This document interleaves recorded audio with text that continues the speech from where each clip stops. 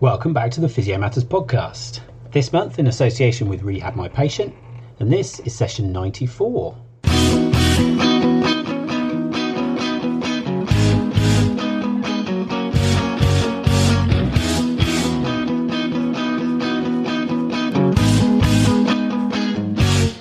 Hello, welcome back to the Physio Matters podcast. Jack March here, stepping in for the intro for Jack Chu, and I'm not going to lie, that's because we've got quite a lot of information to get through and we didn't want to make the introduction 20 minutes long. So this month we are delighted to be joined in the studio with Karen Forshaw, Chrissie Mowbray and Joe Turner to talk about all things resilience. And they get through some really great topics which are super important at the moment with all the problems we're having with COVID-19 and healthcare professionals getting a bit of a bad rap. So really useful information. Hopefully there'll be tons for you to take away. Not only have we got this podcast with Karen and Chrissie, but also they very kindly provided us with a discount code for their new book, which you can find in the description of the podcast. There's some instructions there on how to obtain that, and they have got even more information on how to be more resilient in your practice.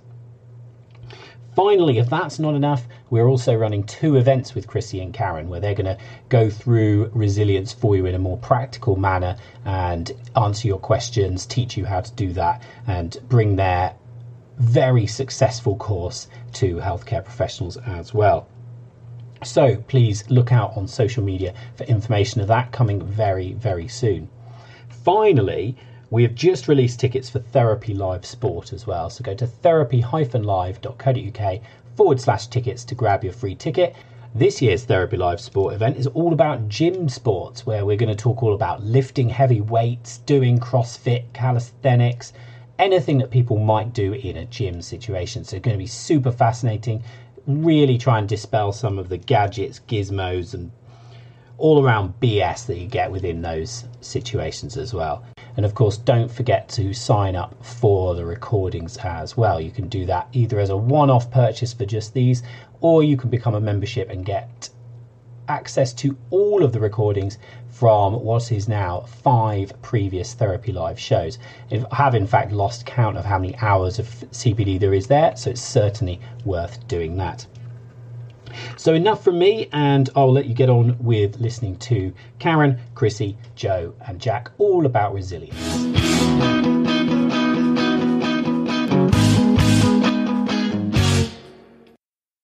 Delighted to be here today with Chrissie Mowbray and Karen Forshaw, alongside Joe Turner, co-host for this episode. And if this all goes well as a conversation, you'll hear very little from me because we've got 3 actual experts in the room to conduct a discussion in and around, I'm not going to frame it any tighter than clinician wellbeing, especially interprofessionally.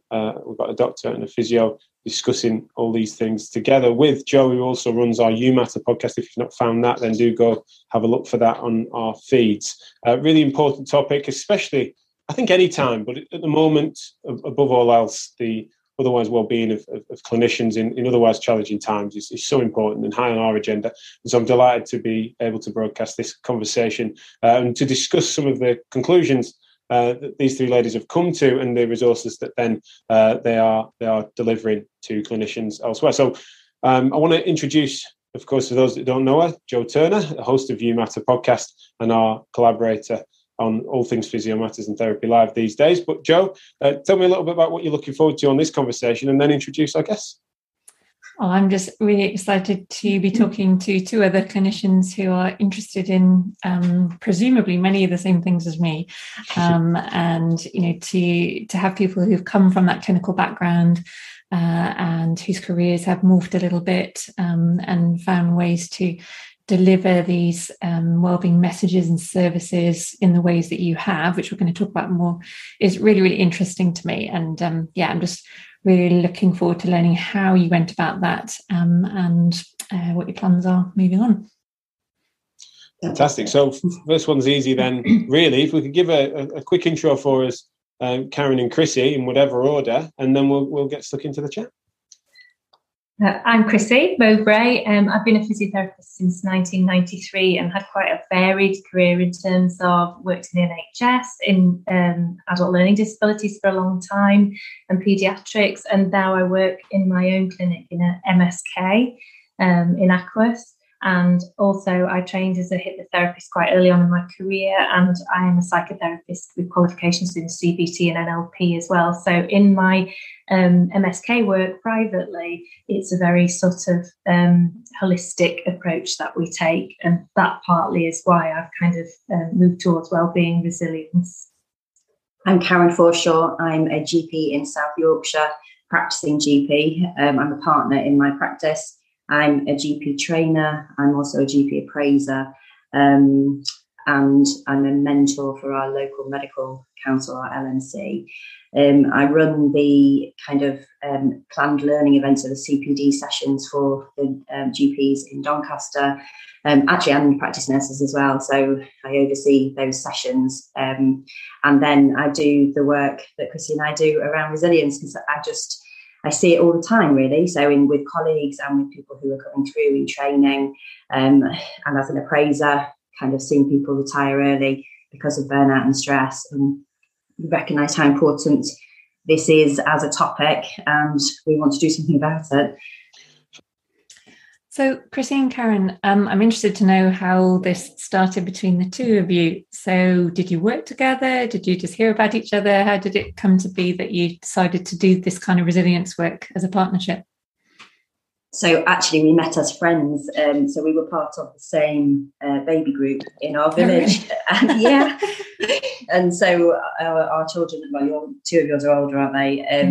So it was about nearly 15 years ago, really, when we met. And I think we gravitated towards each other as healthcare professionals. We just generally started chatting, didn't we? And then when we both went back to work, we were still going to the groups on days off. And I used to ask Chrissie physio questions and say, what do you think about this? And then sometimes she would ask me kind of, more medical questions about some of her MSK patients. And so we shared knowledge. That was the first step, really. Okay. Yeah, absolutely. And we asked each other for coping mechanisms as well, and coping strategies for our patients. So we would share sort of problem patients, people who had more complex needs, really. If we were worried about somebody, and this, we're going to get onto this later on, but this is about bringing work home. So Karen and I would bring work home. We would bring work to the toddler group, and I would have in my head, this person I'm worried about, there might be something underlying, and, and the same with Karen. And we would kind of crunch through our heart sync patients together, which we do not do anymore because we are resilient. But that is how it came about, is the sharing of knowledge and the sharing of strategies, coping strategies for patients, and also kind of bouncing things off each other when there was nobody at work to bounce them off. And then we started to explore kind of different ways of coping with things. So Chrissie taught me about meditation and mindfulness, which were not things that I had really kind of got involved in. I think maybe because I felt I was a scientist, and that wasn't my kind of thing. But actually, I just found it was so useful and helpful that I took those lessons on board, and I started to teach that kind of thing to patients, talking to people with anxiety. And then just got more and more interested in all of the different kind of ways of dealing with unusual thoughts that we're having, and the feelings that come from those thoughts, and which then lead on to behaviours, which is a bit around the CBT model. And our knowledge just grew, didn't it? Yeah. And So we wrote down one of our first original tool is something that I used to do in clinic, and Karen and I discussed it. We called it 5-point rescue plan, and it was a way for patients to strategize their way through any problem. Basically, it started with the MSK, looking at it started pain actually, but then we realized we could apply it to everything, and then we started to talk to our colleagues about it, and we started to use it very much for ourselves, and sort of point each other in the right direction when there was an issue. And we thought we would write that down for patients. So we published a book called the 5-point rescue plan, which basically tells you how to use that tool. And whilst doing this and using the other other strategies, we realised there was a huge need within the healthcare professions for resilience and well-being, and that people were crying out for it. And we looked at the statistics, and we thought that we should be providing this. We should be at least opening the discussion. And we approached the Royal College of General Practitioners to say that we'd like to talk about resilience and well-being and share some of our tools, particularly the 5-point rescue plan. And from that, we did some training and got some fantastic feedback. And we've been teaching there for a number of years. And then we've been approached by other organisations because of it. So there clearly is a need for wellbeing training. Absolutely. Thank you. So it sounds like the process started, well, obviously at Baby Group, but then you delivering these tools to patients and then into the clinical world. Did the material change greatly from what you were delivering to your patients? Did you consciously change it, or did feedback suggest that there was a need to change it and present it in any different way? So the basics are the same, the tools that we use, so meditation, mindfulness, looking at CBT strategies, the 5-point rescue plan, breathing techniques, all of these things are out there. It's about how you apply them. So really, when we're talking to a healthcare professional, we may talk more about how to apply the tools in your clinical day. So, where to find space, which tool would be useful if you've had a really horrible complaint from somebody. Now you've got to sit down and do the rest of your clinic, so you might need to compartmentalize. So you actually need something that's going to help you do that. Or something that we found really important actually for healthcare professionals is the concept of empathy. So that's a big thing that gets taught in medical school. We need to be empathic. We need to feel our patient's pain. But actually, if you're feeling somebody's pain several times a day, that's actually quite detrimental to you. So we try and encourage compassion rather than empathy, because with compassion, you are understanding how something's affecting somebody and you're willing to help them with what's going on, but you're not actually physically feeling what's going on for them. You're not having kind of surges in your own stress hormones, because remember that when you imagine something horrible happening, or try and feel how somebody might be feeling, you will actually be affecting your own body chemistry. You'll have a surge in your adrenaline, your cortisol levels, and get the associated side effects from that, which is headaches, stomach pains, sometimes feeling a bit short of breath, a little bit of palpitations. And that's not what you need when you're trying to deal with a patient who's in distress. You actually need compassion. And so that has formed a larger part of our kind of teaching for healthcare professionals, but also that's relevant in everyday life for people as well, isn't it? If your neighbour's got something going on, or a family member, it's helpful. So the skills are universal, but it's the application of them that might change. And usually find that when whoever you're addressing, they will tell you, they will lead you to where they need to do the work. So a lot of my psychotherapy, we lose or give away our energy throughout the day, and burnout is about being depleted. And whether that's because you're in an argument with somebody and you're not expressing yourself appropriately, or somebody's triggering you because there's some work that you need to do within you on your self-worth and so on, or whether it's because you're giving too much empathy to patients and feeling what they feel, that there are all sorts of ways of losing energy. And if we leave work feeling very depleted, and also, as I was saying before, about sort of contacting patients at the end of the day, or ruminating about them, when you're not at work, that's a sign that you're kind of still attached. You've sort of given your energy and you haven't replenished it, so to speak. And so when we do that over and over again, day after day, we have not got any reserves, and so that leads to burnout.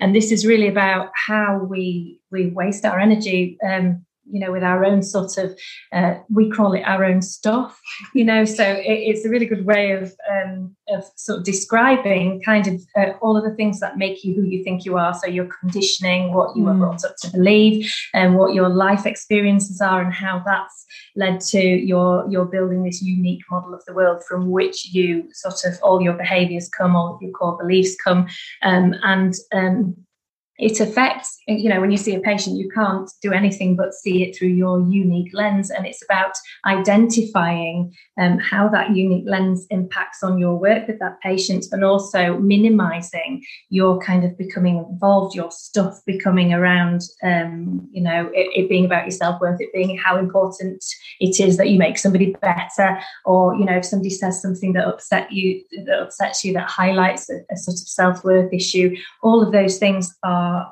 things that can be addressed personally later on, once you've identified that's what it is, and it makes it much easier to give somebody what they need when your stuff isn't involved in it, if that makes sense. Yeah, so it's a personal thing. Sorry, I was just going to say it's a personal thing. So you can make a distinction between health professionals and patients, but it's a human need, and it's very individual to that person. No, that makes sense, and that distinction makes perfect sense. I think if Physio Matters had a trigger word, it'd probably be recipe. So I'm fascinated because one size rarely does fit all. We've actually been born of a cookie-cutter approach to MSK healthcare, and an implication that there is protocols or recipes that could be implied to pathology, to other complex systems, to imply that they aren't actually complex, and that these things can be reduced to a monocausal model. So instead, reasoning over recipes is almost a mantra. Now, doesn't mean, though, if a recipe is broad enough, of course, then it can still be appropriate. So I doubt, although I haven't read your book, I just wanted to invite, what is it then that means that a 5-step recipe plan would be appropriate for something as complex as mental health? And how could, in your instance, one size fit all to you? Because the 5-point rescue plan is your personal plan, and those points are entirely yours. So they have to be relevant to the problem. You have, first of all, the 5-point rescue plan is one of our 60 tools in the book. So it's tiny compared to the other stuff we do. But basically, it is you identify the problem. So, for example, I'd have somebody come in with knee pain in tears. And it's rare you would cry with pain, unless that pain is meaning you can't do your Sunday walks with your family. Your husband doesn't understand that you might have to have a knee replacement, you fear having. And so actually the problem there is the fear and the lack of understanding. And so you have to actually identify what is the problem to start with. So say the problem is pain, you are looking at 5 things that will make you feel better. So one might be to take your medication, another might be to apply heat, another might be to do your exercises. So when somebody's in a real sort of, I'm having a terrible, terrible day with my pain, you would encourage them to visit, first of all, 3 of those. So take medication, put some heat on, talk to somebody if that's one of your points, but you've got 5 points. By the time you've done 3 of them, you are starting to feel more in control and that things are getting better, and then it's easier to do the other 2. So that would apply for, we've applied it to grief, we've applied it to addiction. It's about having kind of, one of my patients called them rescue points. That's why we call it 5-point rescue plan. It's about having something there that I know makes me feel more in control and makes me feel better.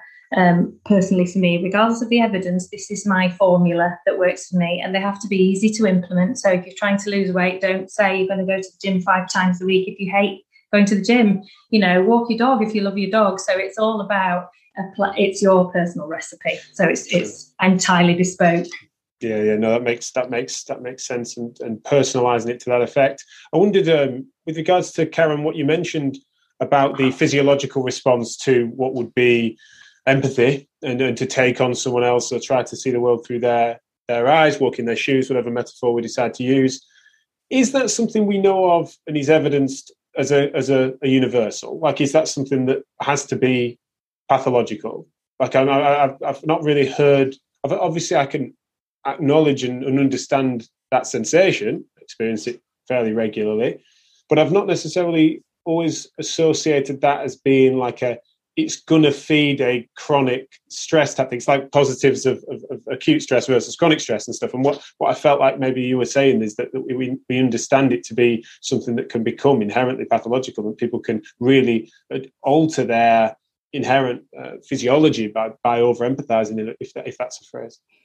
So basically what happens is, if you are trying to understand how somebody feels, you imagine, don't you, how you would feel in their shoes. So you maybe have had a similar situation to them. So, for example, grief. If you're dealing with somebody that's grieving, if you've lost a parent or a friend, you will remember what happened to you. You won't actually know what happens or is happening inside your patient.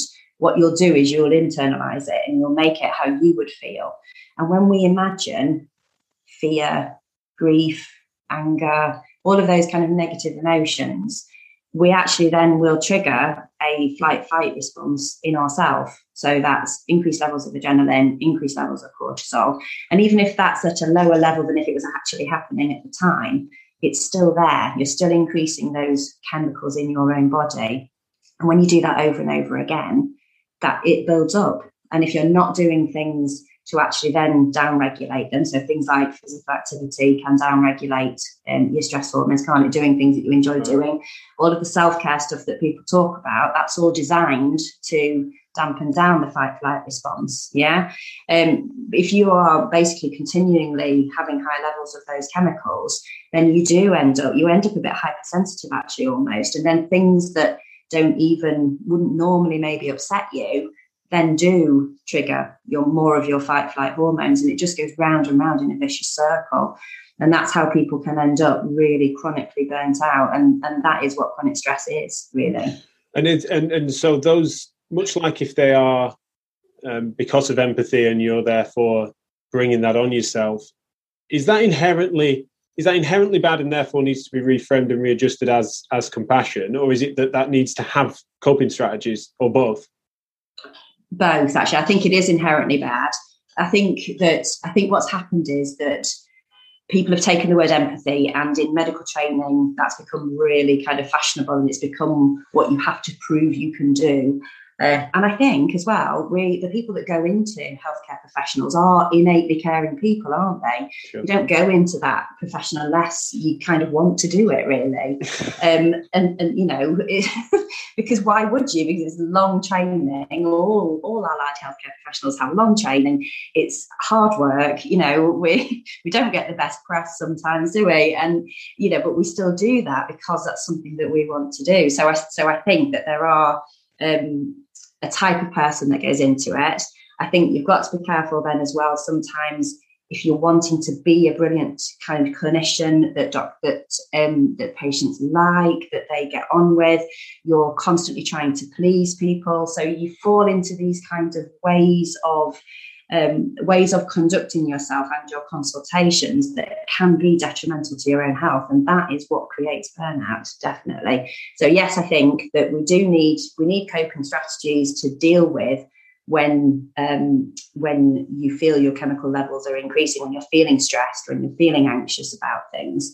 But also, yes, we do need to reframe, and reframing is a brilliant word, because that's what it's all about. If we can reframe our core beliefs to have less of a need to be liked, less of a need to be kind of right all the time, less of a need to be, this perfect person, then our need to drive, or the drive that we sometimes get into that can create some negative behaviours, goes away, and we will be better equipped to deal with a patient's problem with them.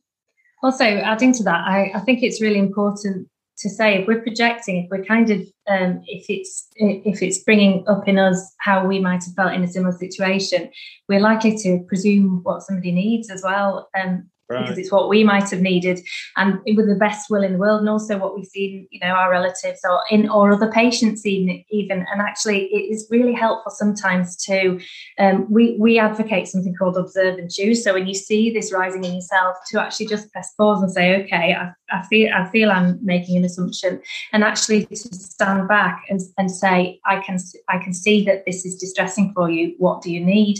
And often our patients will really surprise us, because it's not what I would have needed, and I was about to give you, a hug, or I was about to, and actually what they need is something really practical, or something, or they just want you to get an answer from the GP or the specialist. And so to actually stand back and make it less about you and more about them is really helpful on both sides of the story, really. Yeah, no, that's fascinating. I think that the inherent negative thing, I feel like if we've got time to, I'd like to come back to. But one of the things that's very much music to my ears is the sort of inference that has become trendy, as you describe it, about empathy being just nothing but an upside, right? And that the more empathetic system would only be positive, forgetting the human interface of the clinicians delivering said empathy and failing to recognise that can be challenging. Also, I've been talking recently within, interestingly, adult learning difficulties and disabilities, is that the way in which some of these professions, our professions that would benefit greatly from various different neurodiverse populations, which struggle famously with empathy and other emotions, of which then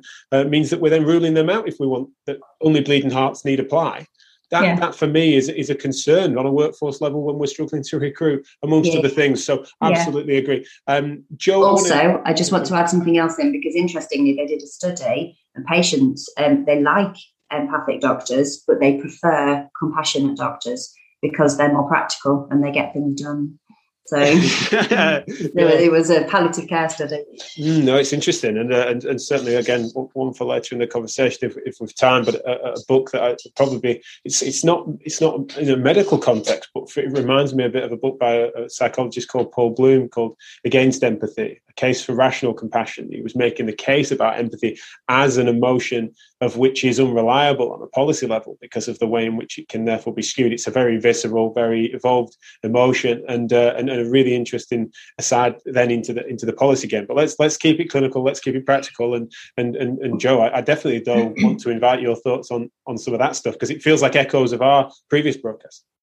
It's really interesting to think about the borders of your own empathy, that you probably don't ever want to divorce yourself from that skill and be able to bring it in flexibly when appropriate. But I hear what you're saying, compassion almost brings a sensible limit and a boundary which still feels as if you are able to create a close relationship with the client, but not to your own detriment, and your own energy, and then the knock-on effects to the other people in your life that are not your patients, or not to mention just yourself. We've talked a lot about the word empathy, and I wanted to pick up on the resilience word as well, which is something you two use a lot. And it's a word that has come up more when I've been having conversations with other doctors than physiotherapists. And I'm sure you two have been asked this question many times, and I apologise because I know resilience is a buzzword and gets good press and bad press in clinical fields. Just to sort of present the bad side, or the less popular interpretation, a lot of my medic friends say that was the first message they picked up actually at medical school. And you mentioned being taught that we're supposed to be empathic, but I've got a couple of friends that said, I went to medical school, enthusiastic, fresh face, wanting to help everybody. And then I just learned that the main requirement of me was not to break and to be resilient. And what I hear they heard then is that resilience is this kind of really, really high expectation and something that felt really hard to live up to. And I appreciate that's one interpretation of resilience. And I imagine from the book that you two have a different view on that. Would you like to talk about your interpretations of resilience?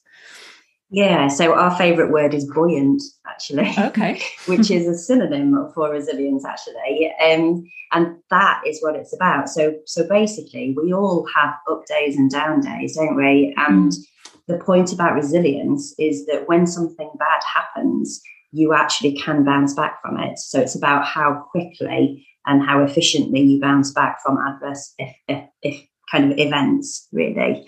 And resilience it's actually a bit of a dirty word, isn't it, sometimes, because people, and individual resilience is like, oh no, we mustn't talk about that, because if we make the emphasis on individual resilience, then the system won't change and it's the system that's broken. And we hear this a lot, don't we, when we're talking to healthcare professionals, and we agree the system is broken, absolutely.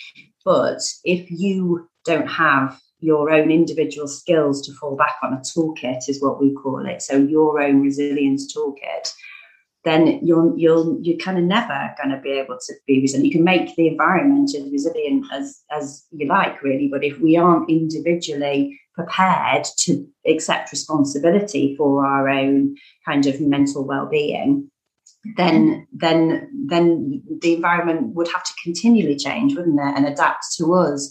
And that isn't possible realistically.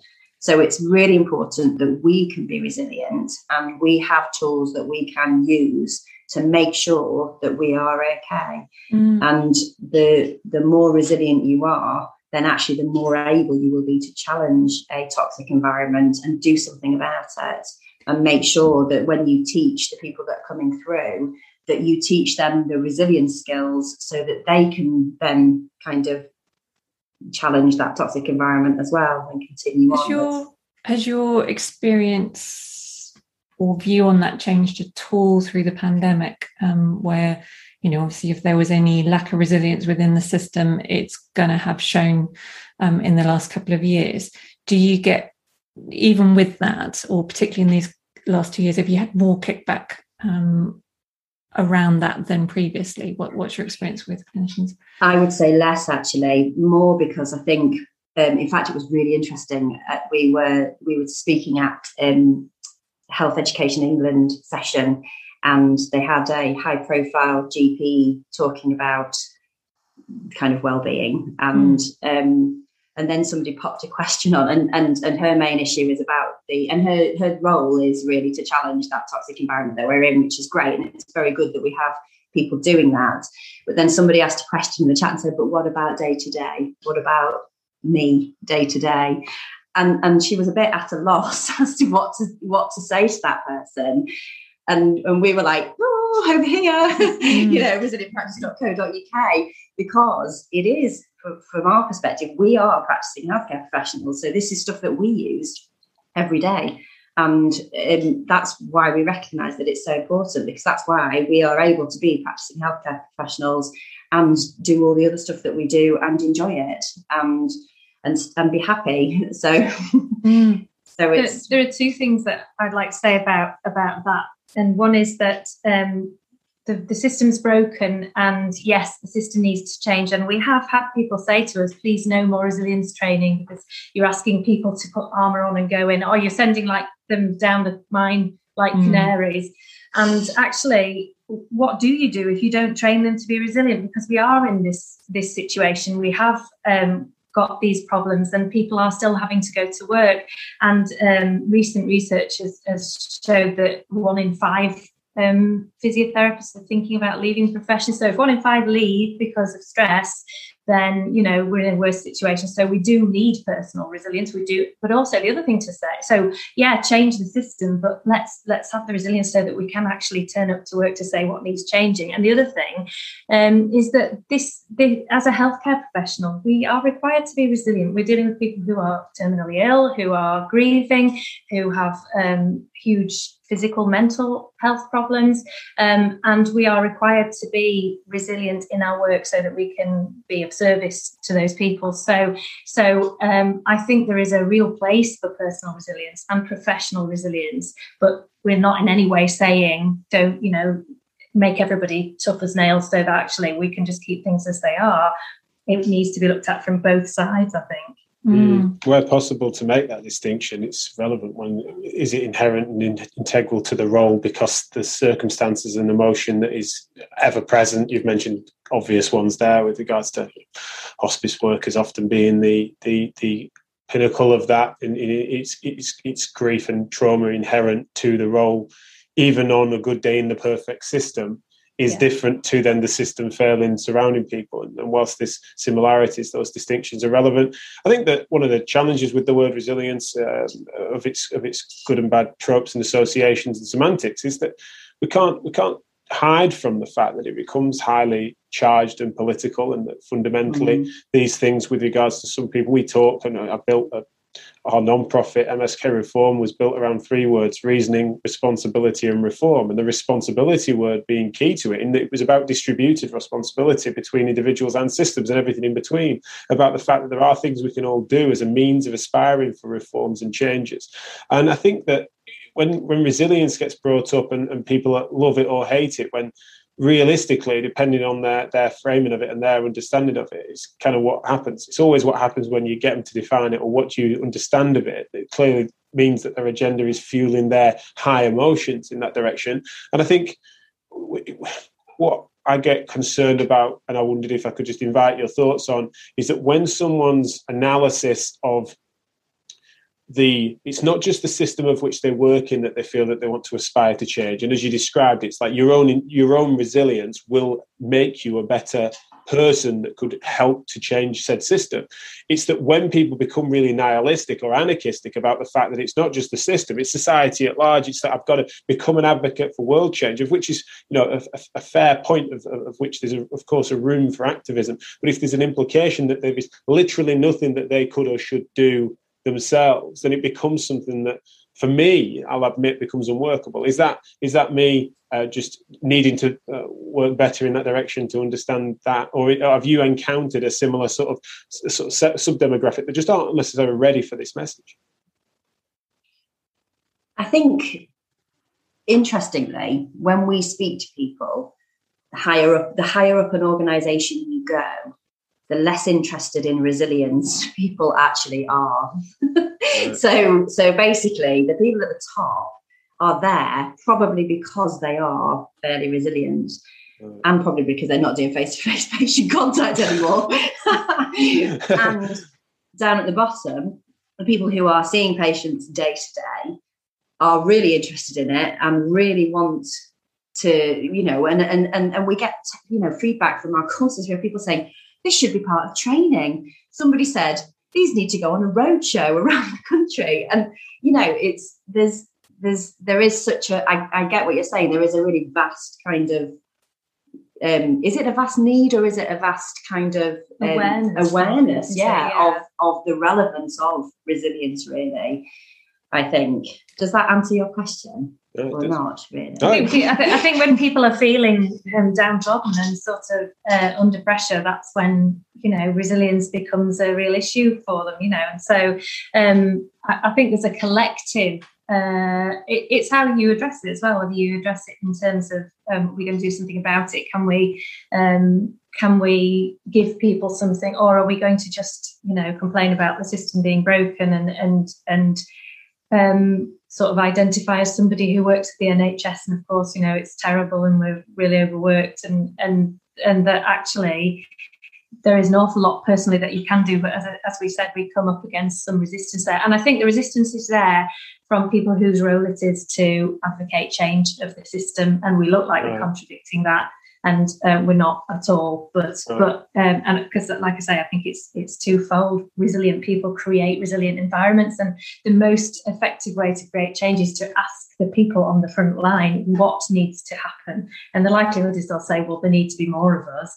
But then, it's looking at everybody's mindset and having a collective view as to how the system would be made better. And you need to be resilient to do that.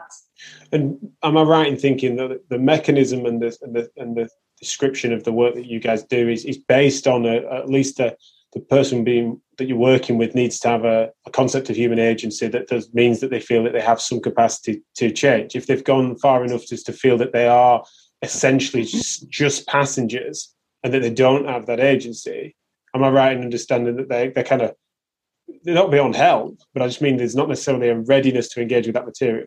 But we would challenge that, you see, because what we would say to them is really what our training is about is self-awareness. So it's about recognising and understanding why you respond to things in the way that you do. So is that because of stuff that's happened in your past? Is that because of, a negative underlying core belief that you hold?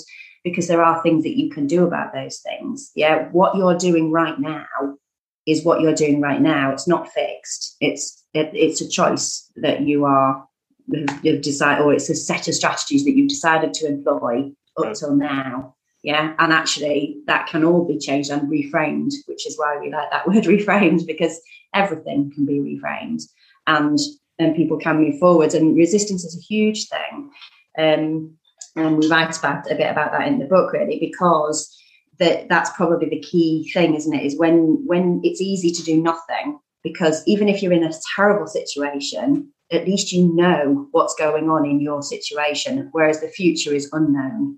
And so actually it's a bit scary, really. And that's what stops people from taking that step forward. So it's about recognising where the blocks are for you. And then there are tools in the book for all of that, for all of the blockages. Even if it's uncomfortable, we often say being stuck is quite a comfortable place to be, because you know exactly where the discomfort is. But if you're going to change and become, see yourself as somebody who behaves in a way, this is not me, that's not what I do, I don't advocate for myself, I'm not assertive, I don't like confrontation. You start to see yourself, because that's not who you are, that's just what you've been doing up to now because of your past experiences and core beliefs and so on. If you start to look at your personality and challenge, you know, is that really who I am, or is it just something I've agreed to be because that's the safe area? When you start to move beyond that, that's an uncomfortable situation. So often people will stay sort of in that comfortable. It reminds me of a question I often ask clients, Chrissie, along the lines of what have you been unwilling to do in order that you can keep this challenge? And people's reaction is usually, well, that last bit just doesn't make sense, because that implies that I want to keep this. And I usually, in actual fact, we all are attached to our everything that we resist. It's because we're attached to the not what feels familiar. I actually asked a lady who had chronic headache really courageously, because I was at the end of what can I say, and I said, what do you have to lose from being well? And she said, I'd have to get a job, I'd have to go out of the house. She just reeled off all these things that she was not willing to do because it was outside the comfort zone. And that's really illuminating for people.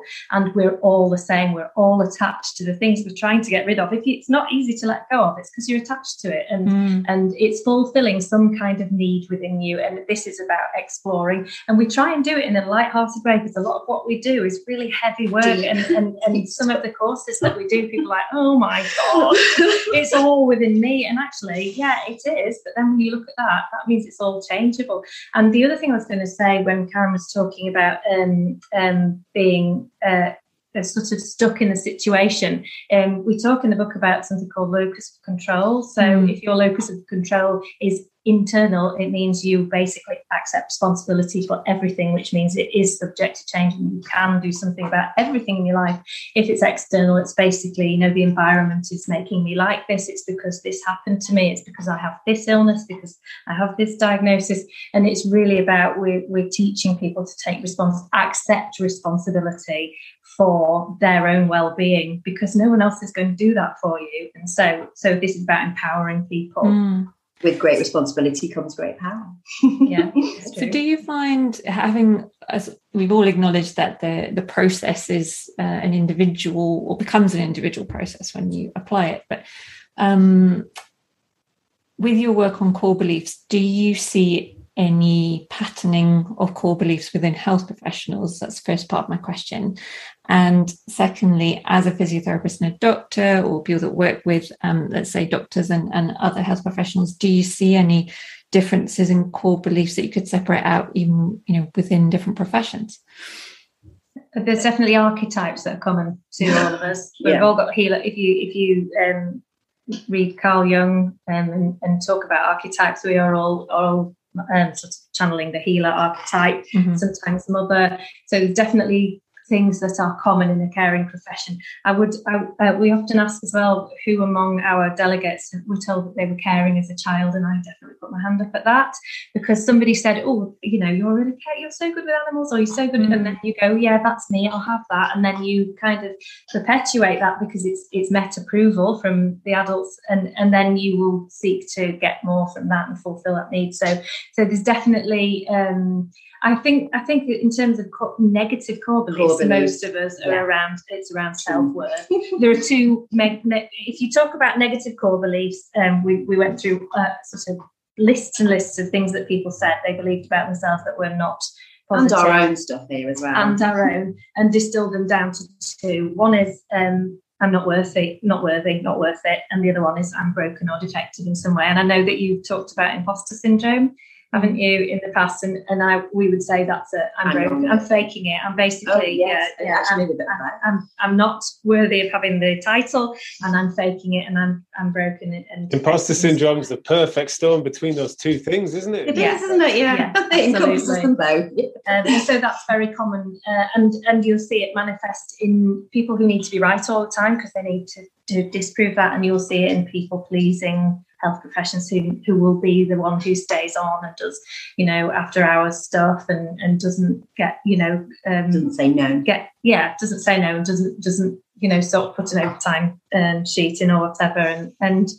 So I think those would be. So they're the two common underlying core beliefs, and we think they are universal. Actually, I think when you thinking about different groups of healthcare professionals, I actually think it is fairly universal. I just wonder whether sometimes with doctors, whether they are less, maybe a little bit less able to talk about underlying core beliefs and things like that.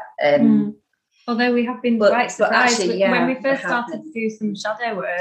We were a bit worried Karen about said, how I don't think we can do this with GPs because, people will resist. And actually, we started to talk about shadow, and we were amazed by people brought their stuff to the table and talked really in a very heartfelt way, opened themselves right up. And that's what made us sort of think, well, there's room for a lot of depth here. We can really explore with people, Are you doing that without selection, or is there a selection bias? Is this course participants, or is this random allocated people? It depends. The RCGP is self-selecting, so it's people who want to do resilience work, so they'll book on the course. But then we've worked with Neurology Academy and people like that, where they've asked for a course to put on for their team. So it's a bit of a mix. Because I'm definitely not doubting what you describe it there, but it's just wondering. I'm just so interested as to try and work out: is this a subset by selection, or is this something that really, even on the macro, it would surprise us how ready even professionals or subsets within them are for this? I suspect that our course is a bit like Marmite either, actually. So right. I think there will be people that love it and think it's amazing, and there will be people who are like, oh, I can't even, I can imagine talking about, my conditioning or what happened to me in my early life, or, shadow work is something. So basically that's about when somebody annoys you or irritates you, recognizing that actually it's probably reflecting a small part of yourself back at you. And so people find that challenging. But if people can keep an open mind and actually have a look at this kind of stuff, oh my goodness, it's so empowering. It's just unbelievable. We've had people do a complete 180 on the course, who've come on the course and been quite resistant and quite sort of, standing back, and then by the end of the course have said, I am blown away, I can't believe, and I feel so empowered, I feel like I can go away and challenge things now, and it is amazing. We've done courses across the board, and it is amazing how people will respond to it, and you wouldn't have expected it.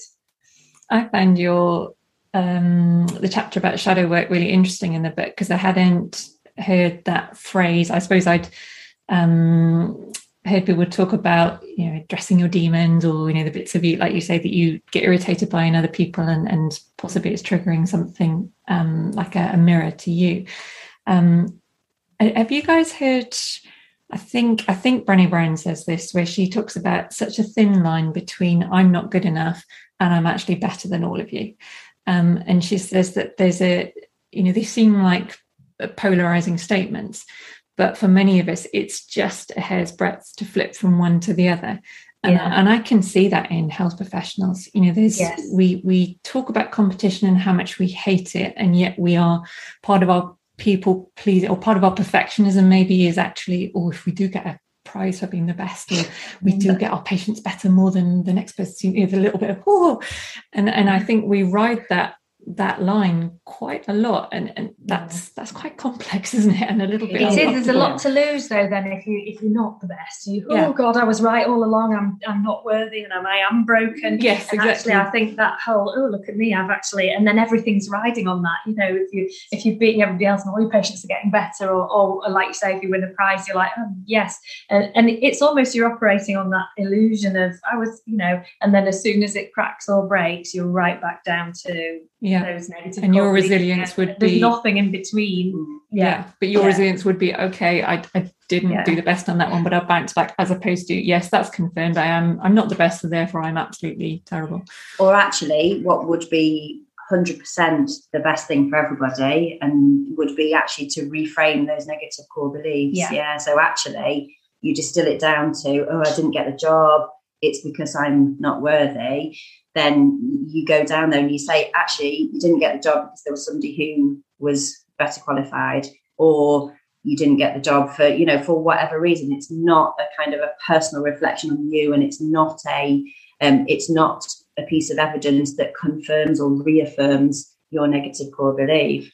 And so we actually do need to tell ourselves quite a lot that we are worthy and that we are fully whole and,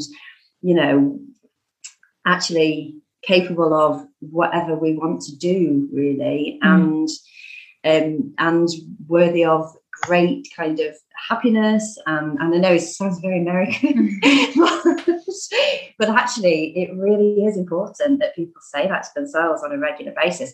So actually what we start to do is we start people off with, have a look at what you do say to yourself on a regular basis, because usually that is reaffirming those negative core beliefs. So calling yourself stupid. I don't allow my children to use the word stupid because I think it's a horrendous word, but I call myself stupid quite often, really. And that, and I have to catch myself and say, oh, hang on a minute. Did you really mean that? Did you really want to say that to yourself today? Or is there something better that you could say to yourself? And that's reframing. If I could just circle back as well, talking about you were saying about if I'm the best and I win a prize and so on.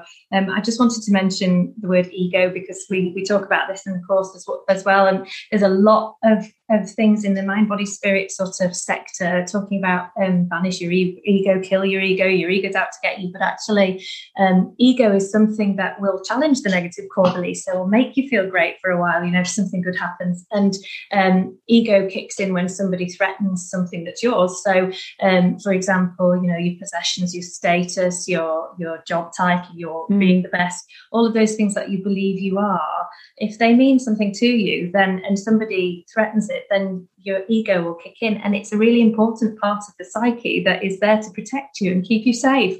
And it's not a bad thing. But as always, we say observe and choose. So, when you feel your ego go, woo, when you said when you win that prize and go, I am the best. Yes, of course. And all those negative core beliefs go away and are completely in this, you can't remember them. And then is to observe it and say, oh, that's my ego.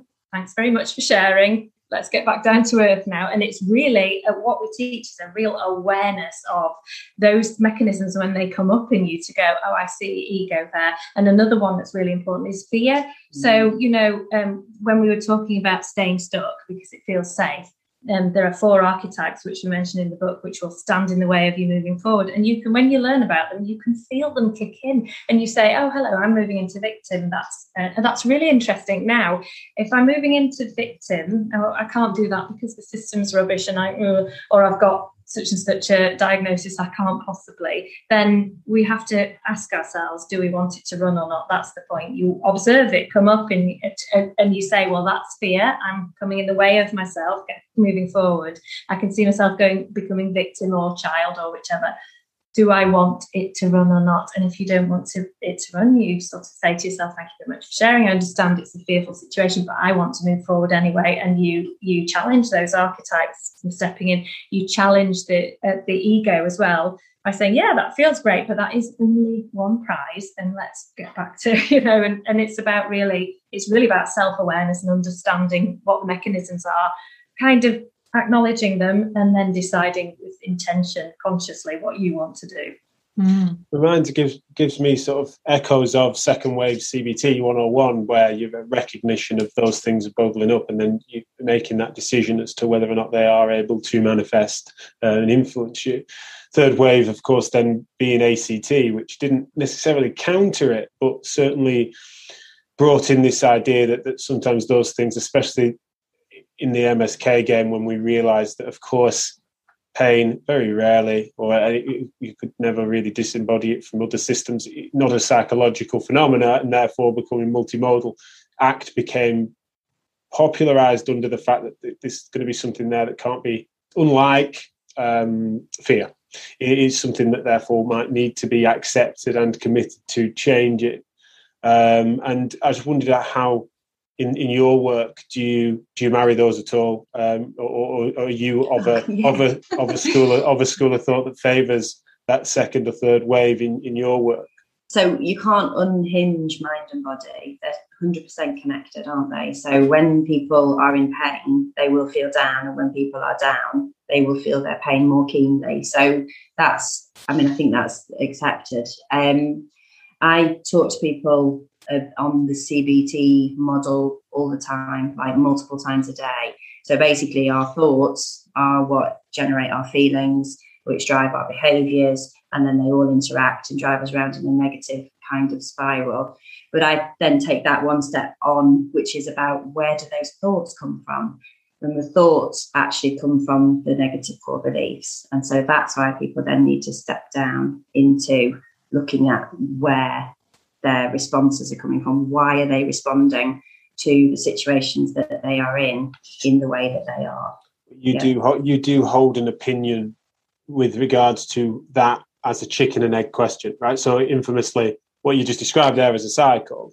Yeah. There's and I'll probably really keen, if we've time, to be persuaded on this in the presence of you three especially. But I would say when I hear that cycle you've just described, and we can name many other things within that cycle, I would probably opt out of choosing a point of causal inference on what it is that starts that, right? If you had to go down to basics and say this be the entry point that then creates a spiral, I would probably not. I'd opt out of that philosophically. Am I right in thinking, Karen, you feel that it's your core beliefs? You think core beliefs entry point? Yeah, 100%. Yeah, right. And actually, and they are. And again, it takes work to reframe them, and we're never finished working on ourselves. But recognition of them is so important, because it takes the kind of, oh God, why do I feel so dreadful? Why is this happening? Why am I doing that? Why am I going back and doing the same thing? And I know it causes harm. Recognition that is there. Well, it gives you the power back, doesn't it? It allows you to address those core beliefs and ask and challenge, is that true? Am I rubbish? Am I worthless? And to actually to do the work on affirming that in actual fact you are worthy. This is what you've achieved. This is what you can do. This is how you can be of service to people. So it's challenging those negative core beliefs that will lead to you not automatically just having that thought, I'm rubbish, and then the behaviour coming from it, and then something next. So actually, that's where you break the cycle. You can break the cycle in the way that you say, that you stop it there and you say, I'm not going to go around again. But actually, when you go and look at the root cause and challenge that is where you start to alter your thoughts. Feeling both prior and afterwards, thoughts, feelings, experiences, feedback based on outcome would inform the core beliefs. Well, they affirm them, they reaffirm them, don't they? But where did they come from? Is that you making core beliefs are created in your lifetime. Conditioning and how you develop as a person. Yeah, and not just what you're told or your life experiences, but the way that your parents behave, the way that other people behave towards you, how you build your model of the world. You come brand new with no expectations or understanding of how everybody is going to be. You're entirely hardwired to survive. And so you will be, as an infant, looking for behaviour that's approved of. Anything that gains approval, attention, is the opposite of abandonment, because for a child, abandonment is death. So you're basically looking at anything that gets a positive outcome, you will take on board and employ it as a strategy. Right. And it's those strategies that follow us into adulthood that we're still trying to meet those needs. And actually, they don't suit anymore. They're not appropriate anymore, because now we can survive, but they're still kind of deeply rooted. These kind of this need for approval is a massive one, and especially in healthcare professionals, because we need our patients to say, "Well, that was lovely, thank you," or we need somebody else to say, "Oh, you did a good job there." And actually that comes from very early in life, where approval equals I'm not going to be kicked out of the tribe. Sure. So am I right in thinking? Because that's great. Thanks for your answers, and I feel like I understand what potentially is still a disagreement. Blank slate theorists. That's something that you feel you would identify as, then, I imagine. Well, you have a genetic blueprint, but actually how you develop depends on what happens through your early life. So all of the things that happen to you kind of impact on that, don't they? So this is the whole nature-nurture question, isn't it? So yeah, on the nature-nurture thing, where if I forced a ratio from you, where would you be? Well, you've got your genetic. I'm not going to give you a number, but your genetic blueprint. Your genetic blueprint. Basically, you will inherit certain processes. But you'll inherit things genetically, processes, ways of processing, and possibilities. You know, when you look at people who are on the spectrum and so on, we're clearly psychologically, or we have different formats, if you like. But then there is so much that is learned from how your parents process things, how people around you process things, and also from experiential learning. So something happens, it makes you feel rubbish, so you don't, you avoid it, and something happens and it gets a positive result. So it's definitely a combination of the two. So particularly this year, I guess things might be a little bit different, but I was just wondering, what are the main areas of need that you're seeing from clinicians? Doesn't necessarily need to be MSK clinicians, although obviously that's the audience for this podcast, but are there some real sort of key areas of need that you're seeing at the moment? Burnout, that's that's a big word, isn't it? It covers loads of things. Things that people talk to us about when they come on the course or talk together with each other, complaints, workload, time pressures, patient expectation, and then interpersonal relationships within their team. Conflict. They're the big things. Yeah. But that's does that ever change? I'm not sure, really. Yeah, you think that reaches so many different challenges anyway, doesn't it? But they've just been emphasised, haven't they, in a massive way? And we've spoken, Joe, about that many times on Chewing It Over and on New Matter and things. I suppose the route through it's the key one, isn't it? What would you say? If you had to pick favourites on what you feel would be the best way to combat those? Self-awareness all the way, basically understanding how your own stuff impacts on how you perceive what's happening. So within conflict, within consultations, when feeling pressured time-wise, all of those things are about your perspective and understanding how your stuff, your mindset, if you always feel rushed, if you always feel like you're not giving enough, again, it comes right back down to all of those things that make us who we think we are. And definitely, I would say communication. We wrote recently a few articles around contaminated messages and not saying your words, not being aligned with what you're saying. So in a conflict, I'll do this again. I mean, even though I've been at work all day and so on and so on, what you really want to say is, I'd like you to do that because I would like some rest because I've been at work. And I think at work, our contaminated messages, we're communicating how we feel without actually saying it, and our words aren't aligned. And we teach very much clear communication, how to clean up what you're saying to somebody so that you're actually using the words to convey what it is that you want that person to hear. And also receiving contaminated messages. So when you're being spoken to in a way that somebody's saying, washing up was left on the sink again, that's a fact. And what I'm actually saying is, I'm annoyed with you because you didn't wash up. But and so at work, I think it's about so if somebody's saying something that they're obviously saying something that they're not saying, what I'm hearing is that you're quite annoyed about that. Is there anything I can do to improve that other than wash up?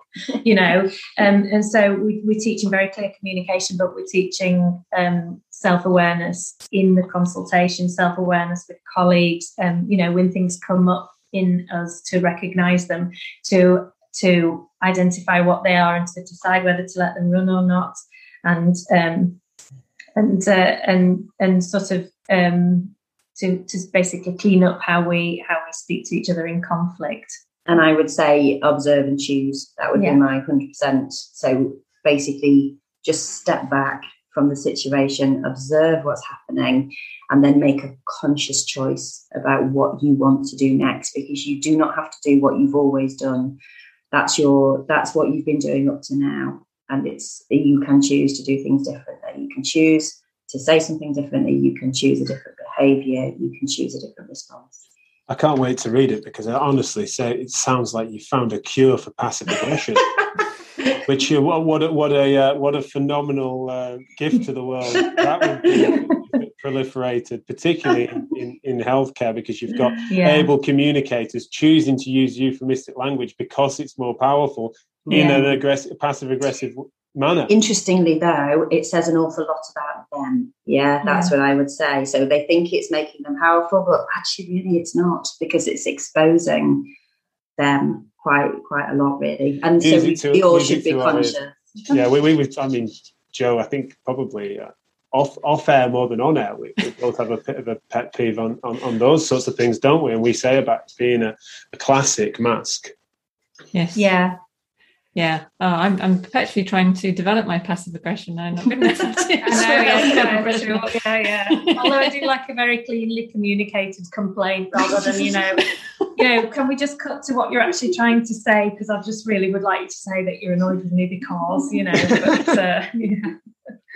Oh, brilliant. Right. It just stands ever more reason for my abrupt tweets. That's what I keep seeing. That's what's happening there. But clean communication. So just to bring it to a close, if you could just tell us a little bit about, we've obviously got into some of the detail, but there's much more to discuss. But if you could let us know about the book, about the course, and how people can find out more about you guys. Okay, so the book is available on Amazon. I think it's at Waterstones. It's published by Sheldon Press, and if people do read it, we would love you to review it, actually, because I don't think we've said the title yet, Karen. Oh my goodness! Okay, so our book is called How to Rise: A Complete Resilience Manual, and it's been out with Sheldon Press. It is. We also have a website, which is www.resilientpractice.co.uk. We post a wellbeing article every week, which usually has a tool of some sort connected to it, so something new that people can try. Our courses are listed on the website. We're running them with RCGP. We're running them with Health Education England, and I guess if you're interested, Jack, then we would be interested in talking to you about running them with you. If listeners are interested, get in touch. Yeah, we're quite happy to design bespoke courses for people, and we're always happy to talk about wellbeing resilience, and we're developing our courses. So, if anybody feels that they would like something, then please do send us an email. Absolutely, and of course, we're on course, Twitter and Facebook as well, and Instagram. Yeah, fantastic. What are the handles on Instagram and Twitter then? Twitter is ResilientPract1, and Instagram is Resilient Practice How to Rise. No spaces, because there wasn't enough. No.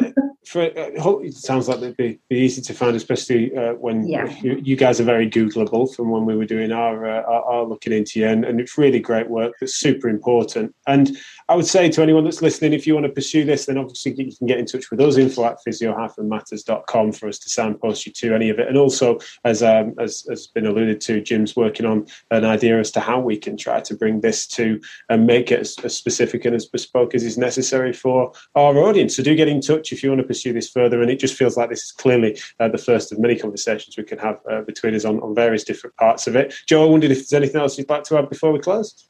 Just really loved hearing about what you've been doing. Thanks so much. You've educated me on a few distinctions, given me some new terms for things which I've thought about, and it's very helpful to put names to them. Yeah, I'm looking forward to chatting to you both more. Thank you so much for having us. Absolutely, no really enjoyed it. It's been a pleasure. Thank you.